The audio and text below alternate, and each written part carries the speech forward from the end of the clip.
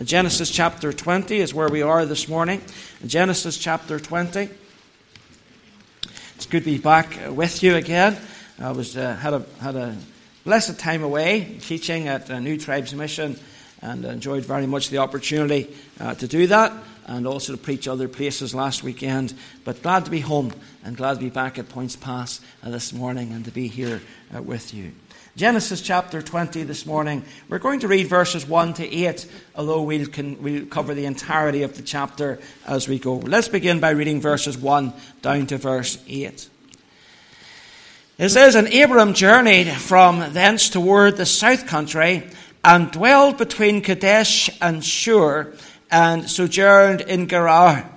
And Abraham said of Sarah his wife, She is my sister. And Abimelech, king of Gerar, sent and took Sarah.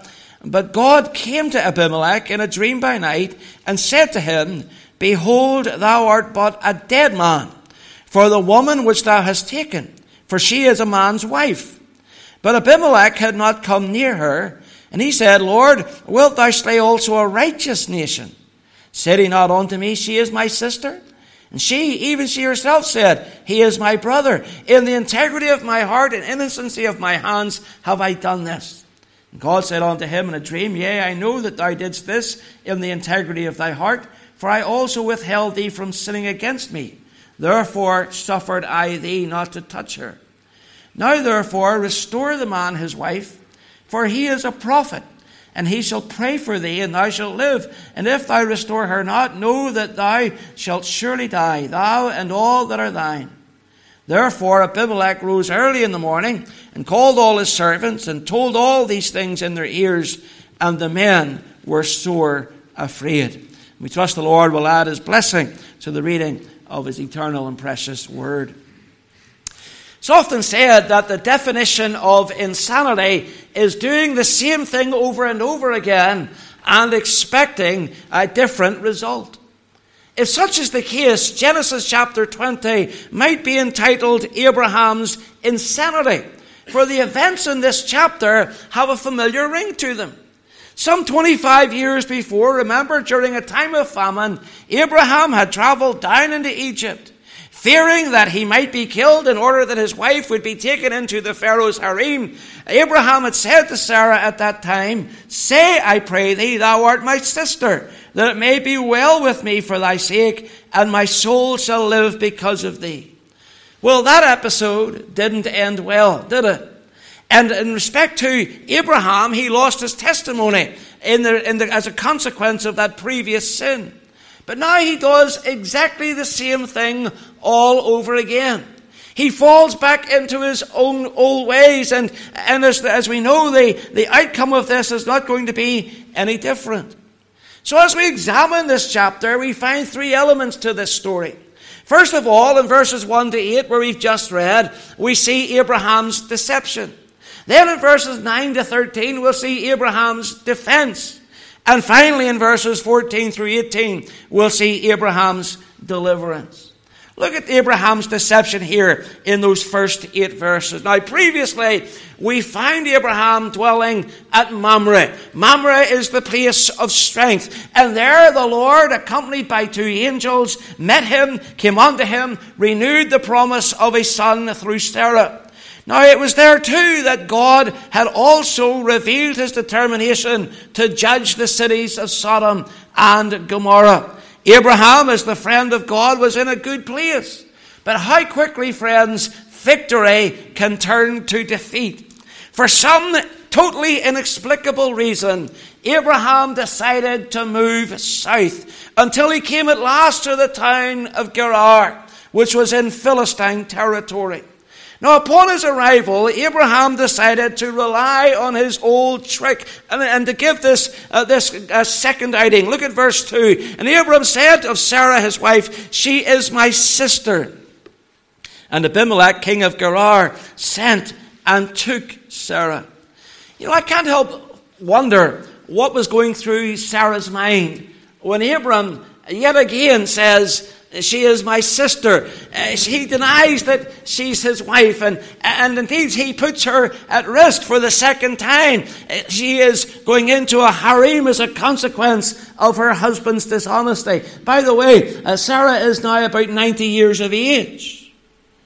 Now, if you're wondering, well, 90 years of age going into a harem seems a little strange. Remember that the aging process was likely retarded in those early chapters of Genesis, in that early history of man. And so in all likelihood, in respect to the aging process, she probably looked similar to a woman of about 35 years of age in our particular experience.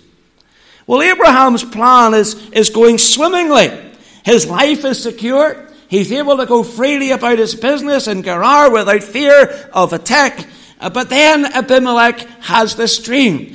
And in that dream, he hears the voice of God. And what a voice it is. God comes to her and he says, "Behold, thou art but a dead woman, for the woman which thou hast taken, she is a man's wife." In verse 3. "Behold, thou art a dead man." I think that would get anybody's attention, wouldn't you? Somebody said to you, "You're a dead man."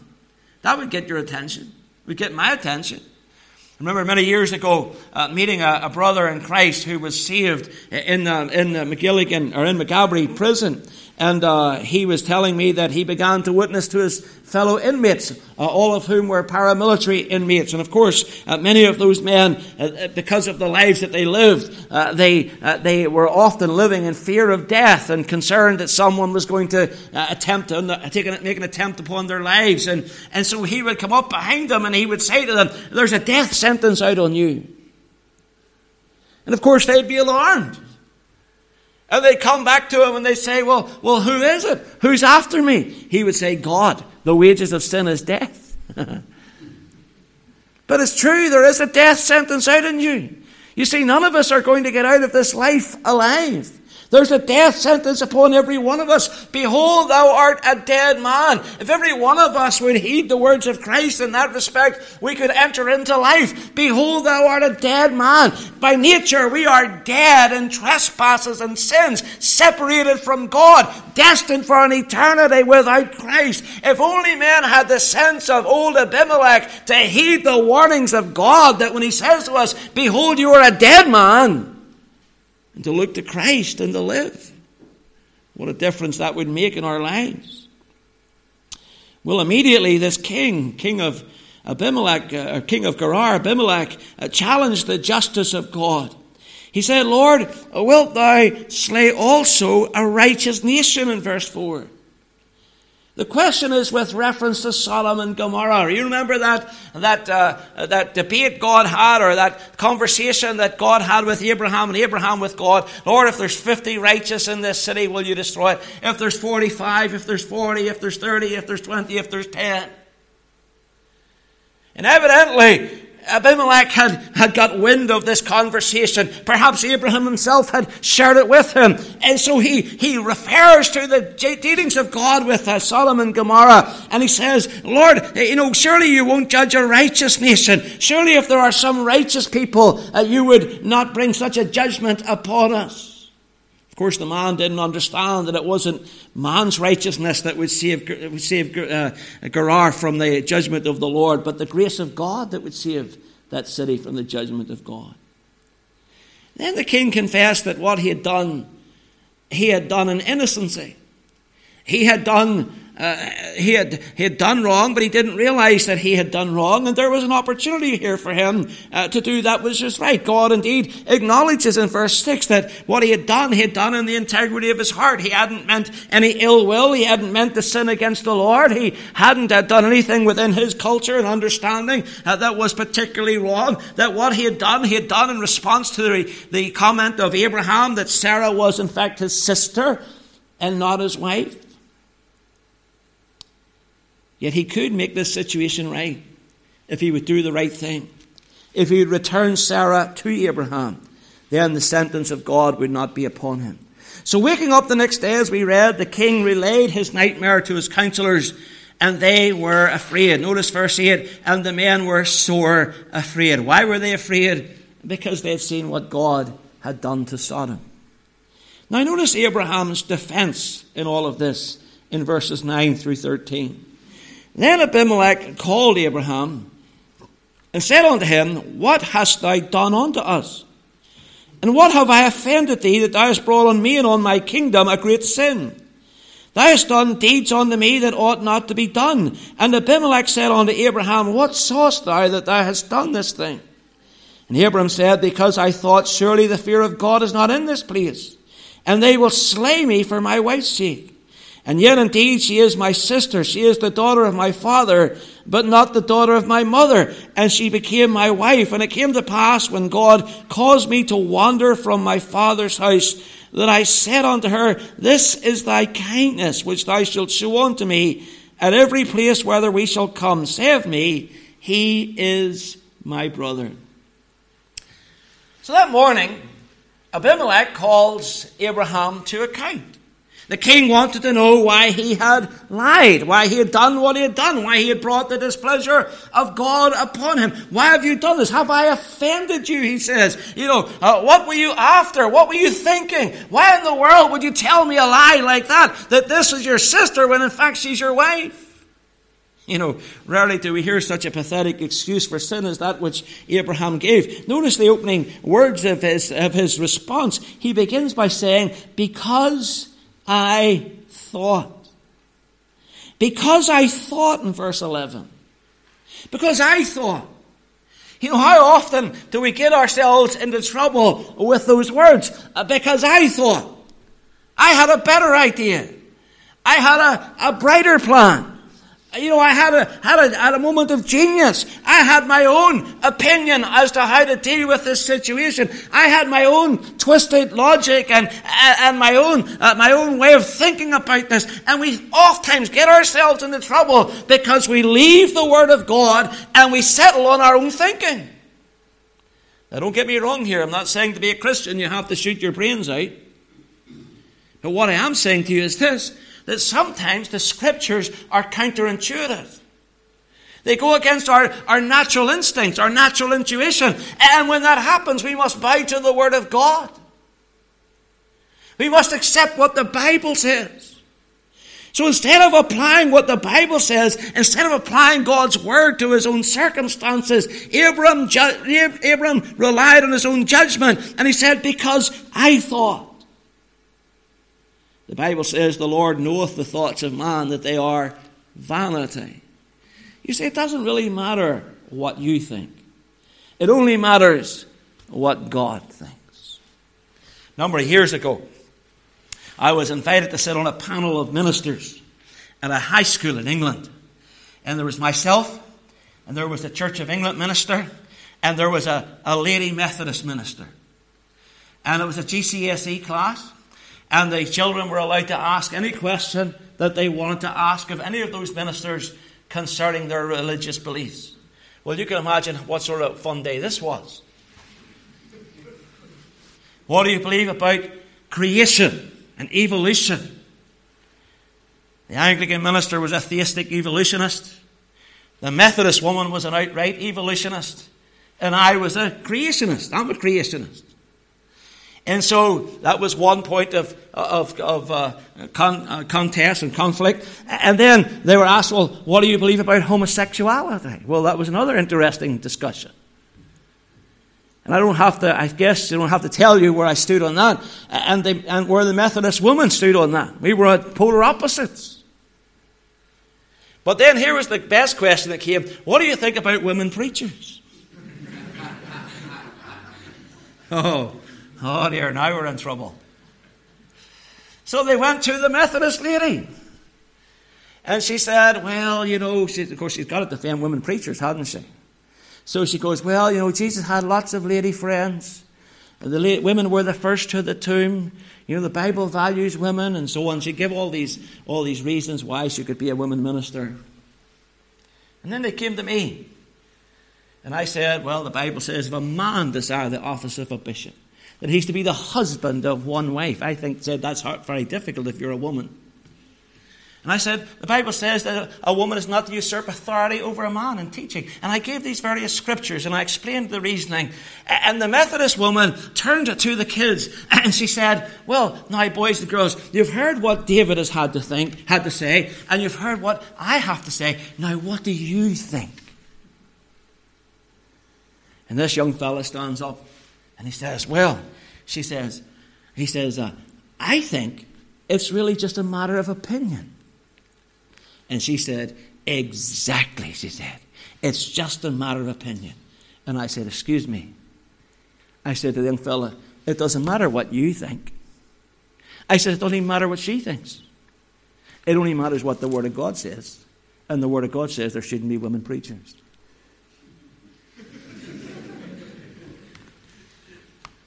Well, that's where old Abraham was. Because I thought this way. Then this makes it right. No, it doesn't. Just because you think a certain way doesn't mean that your thinking is right. Your thinking must be molded to the Word of God. Otherwise, you're going to be engaged in wrong thinking. So Abraham's mind and heart led him into sin. And we see the composition of that sin in verses 11 through 13. Notice the key elements of his sin. He said, because I thought, surely the fear of God is not in this place. You know, there's the first thing that came into Abraham's mind. He was subject to the fear of man. The Bible tells us the fear of man brings a snare. That's the reason why a lot of us won't witness or are not witnessing, because we're afraid of other people, what they think, what their action and reaction will be to our witness. It's the reason why many people don't get saved. They're afraid of criticism from their family, from their friends, from their colleagues. Afraid of what man might do. Afraid of what man might say. And Abram said, surely the fear of God is not in this place. They will slay me for my wife's sake. Well, here's my question. If the fear of God was not in that place, why was Abraham in that place? You see, a Christian has no business being in a place where there is no fear of God unless he's evangelizing. In fact, there's great hypocrisy here on Abraham's part. Because actually, Abimelech did show some fear of God. He showed concern that his city shouldn't be struck as Sodom and Gomorrah had been struck. He was concerned that God wouldn't judge him. And yet Abraham, who was the friend of God, entered deliberately into a lie and embarked upon a dishonesty. There was the fear of man. Then there was an innate selfishness. Notice what he says as he carries on there in verse 11 and 12. He said, and Abraham said, because I thought the fear of God is not in this place, and they will slay me for my wife's sake. You know, here's the fear of man followed by personal selfishness. There was no thought here for Sarah. There was no thought for his wife. There was no thought what would become of her. No consideration of the wrong he was bringing upon Abimelech, or indeed whether indeed he was offending the very promises of God toward him. You know, sin, friends, is always self-centered. Sin is always self-driven. It's always about me. It's me acting on my behalf, looking after my interests, taking care of me without any thought of God's will or indeed the needs of others. Sin always focuses on me. There was the fear of man. There was an innate selfishness. There was a deliberate untruth in verse 12. And it came to pass when God caused me to wander from my father's house that I said unto her, this is thy kindness which thou shalt show on me. At every place we shall come. Say of me, he is my brother. Verse 13, Notice how he blamed his sin upon God. When God caused me to wander. God caused me to wander. You know, there are 7 Hebrew words that are translated wander in our Bible. And of those 7 Hebrew words that are employed in the Hebrew Old Testament, Abraham chose a peculiar one. It's actually a word that is referenced 50 times exactly in the Scriptures. And every time it is referenced, it is never in a good sense. It's used of animals going astray. It's a word that is used of a drunken man reeling as a consequence of his drunkenness. It's used of a prophet's lies in leading people astray, of the pathway of a lying heart. Abraham blamed God like Adam blamed God. Abraham blamed God for his sin. Notice what he says there in verse 13. And it came to pass when God caused me to wander. Now here's my question. If you go back over that chapter and look over that chapter, do you find anywhere that God told Abraham to move south to Gerar? He has no instruction from God. He has no indication as to the will of God. He's acting entirely on his own wits. And yet when he gets into trouble, what does he do? He blames God. Friends, don't we often do that? We get into trouble. Whose fault is it? It's God's fault. You got me in this mess. You got me into this fix. Let me tell you, it's only a matter of time. If you haven't heard it already, it's only a matter of time before somebody will blame the events in Ukraine upon God. Somebody will come into conversation with you and will say, well, how can there be a God in heaven? Look at what's going on in Ukraine. As if somehow God is at fault for the actions of man. By the way, if anybody ever says that to you, remind them that Putin is a godless man. He's not a religious man. He's an atheist. He's a godless man. In fact, there's far more wars have been begun by atheists than ever were begun by religious people. And that's a matter of fact. Far more people have died at the hands of atheism than have ever died at the hands of religious people, whatever be the stripe of the religion. But Abraham blamed God, just as men today blame God. Perhaps as you are blaming God, you've got yourself into some trouble. You've backed yourself into some corner. You find yourself in some hole. And then you look up and you say, God, why would you allow this to happen to me? As if somehow God was to blame. What's the Bible say? Let no man say when he is tempted, I am tempted of God. For God cannot be tempted with evil, neither tempteth he any man. But every man is tempted when he is drawn away of his own lust and enticed. And then when lust hath conceived, it bringeth forth sin. And sin, when it is finished, bringeth forth death. Then notice how he tries to defend his dishonesty with a half-truth there. In verse 12. He says, yet indeed she is my sister. She's the daughter of my father and not the daughter of my mother. And she became my wife. You know what a half-truth is?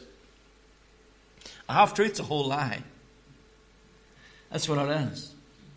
A half-truth is a whole lie. And this lie, as it turns out, was an ongoing arrangement that was agreed with Sarah right from the outset of their relationship, all the way back to their unsaved days when they were living in Ur of the Chaldees. Abram imposed it on his wife as a kindness that she should show him. When they got married, she had this agreement with him that if ever I'm in trouble, you will say you're my sister and not my wife.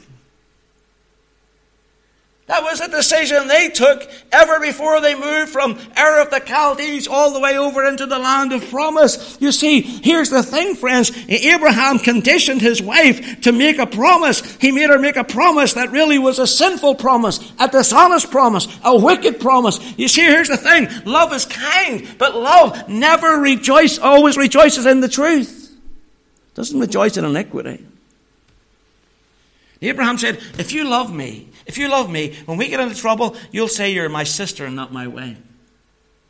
Let me tell you something. If you're here as a young person and a boyfriend or a fiancé or even a husband for that matter ever says, if you love me, you will, and then asks you to do something that is unchristian or immoral or wrong, understand that when he begins with, if you love me, he's actually saying, I'm not loving you.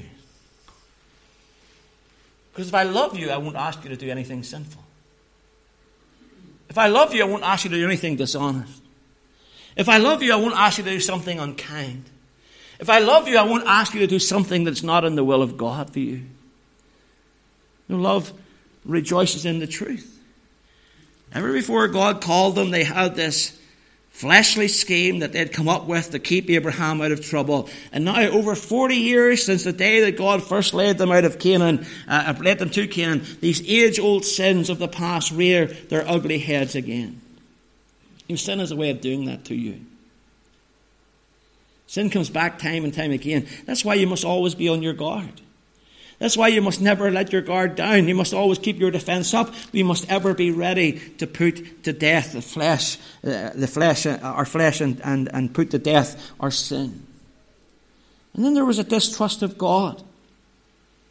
Notice here's the long and short of it. Abraham, just as he had done when he went to Egypt before, stopped trusting the Lord. He was trusting himself.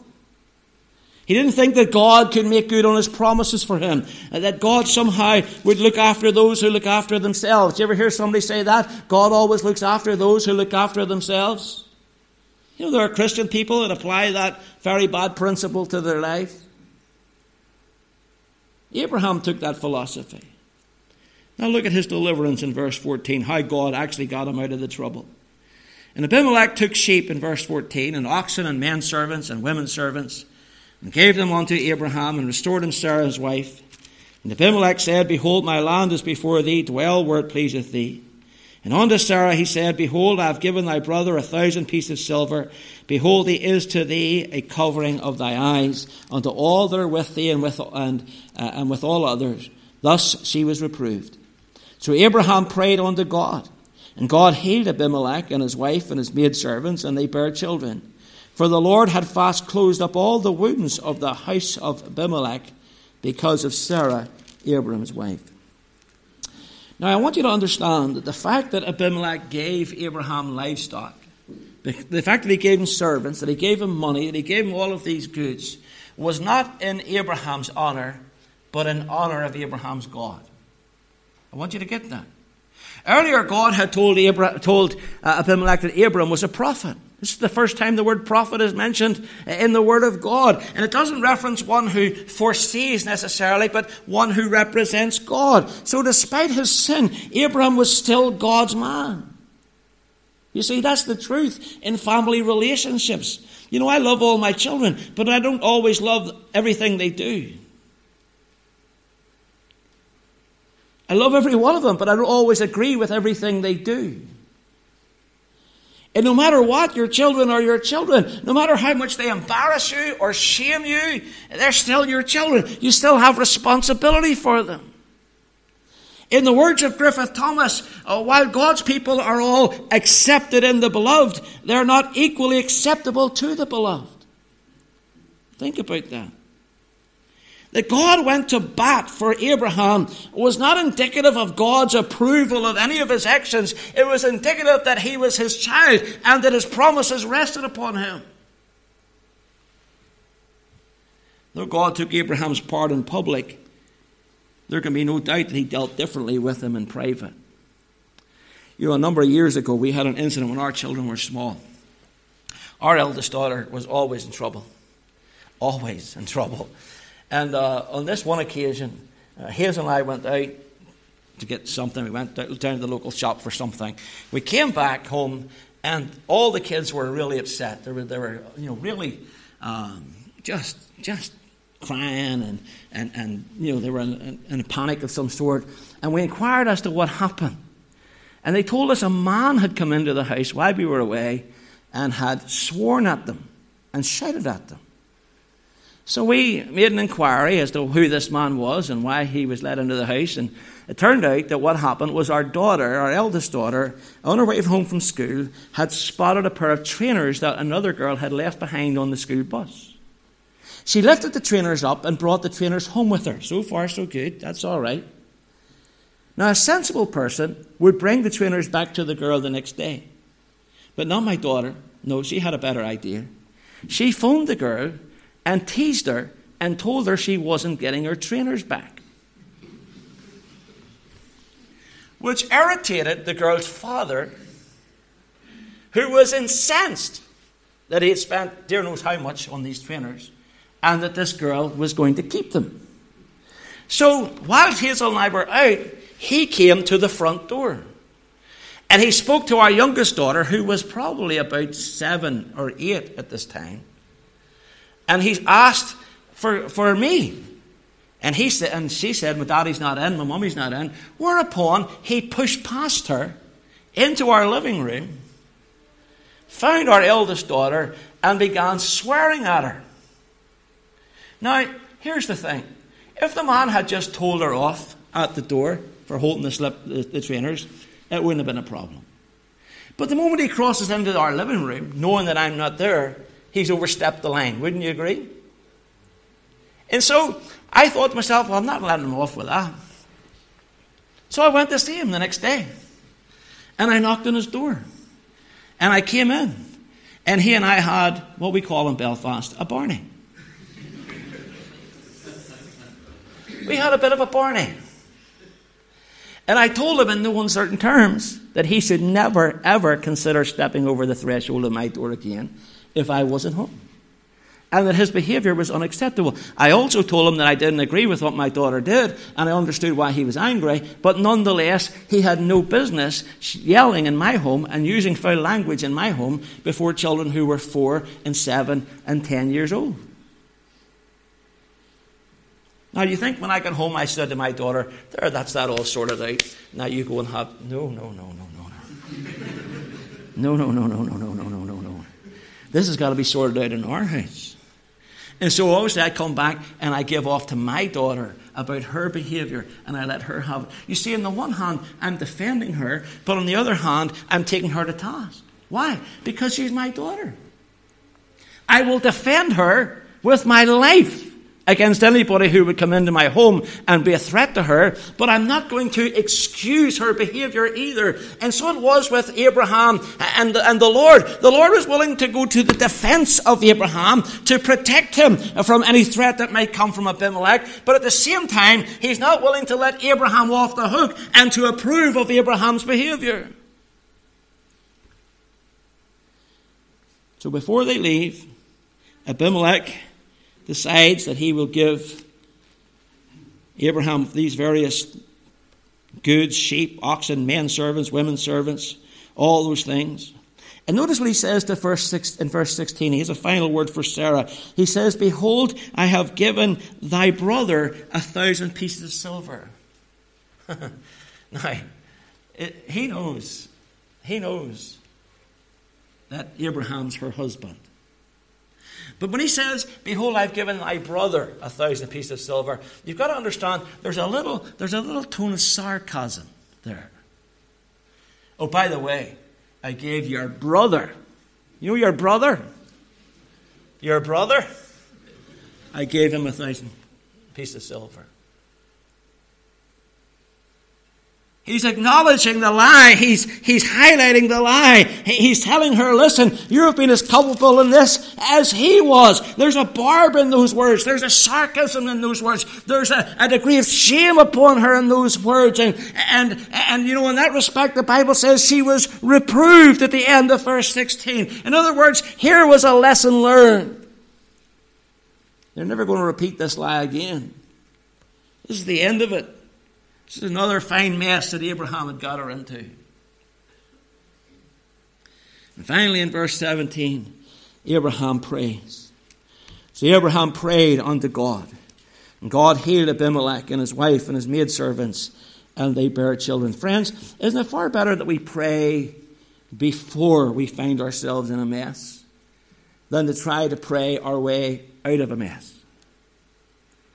You see, that's what happens. We get ourselves in a mess and then we pray. Well, if we had prayed in the first place, we might not get into the mess.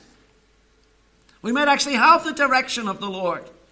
You know, there's a chorus we used to sing as young people, and maybe you've heard it, I'm sure you have. You know, it's me, O Lord, standing in the need of prayer. Did you ever hear that old chorus? No? Just me? You have heard it? It's me, O Lord, standing in the need of prayer. It's not my brother, not my sister, but it's me, O Lord. Not my neighbour, but not a stranger, but it's me, O Lord, standing in the need of prayer. That's where Abraham was. Really, it was Abraham who needed to be praying here. You see, it wasn't so much Sarah that was in need of prayer. It wasn't even so much Abimelech that was in need of prayer. It was more like Abraham was the one who was in need of prayer. That's where Abraham was. We can almost imagine him saying to the Lord, Lord, it's me. I've only gone and done it again. Do you ever find yourself uttering words like that? You know, maybe you've got a besetting sin, a recurring sin, a sin that keeps emerging in your life. You keep going back to the Lord and you say, Lord, it's me again. I've only gone and done it again. I've only said it again. I've only thought that way again. Do you ever find yourself confessing repeatedly a sin over and over? And yet look at our folly, we continue repeating that sin as though somehow or other we're going to get different results.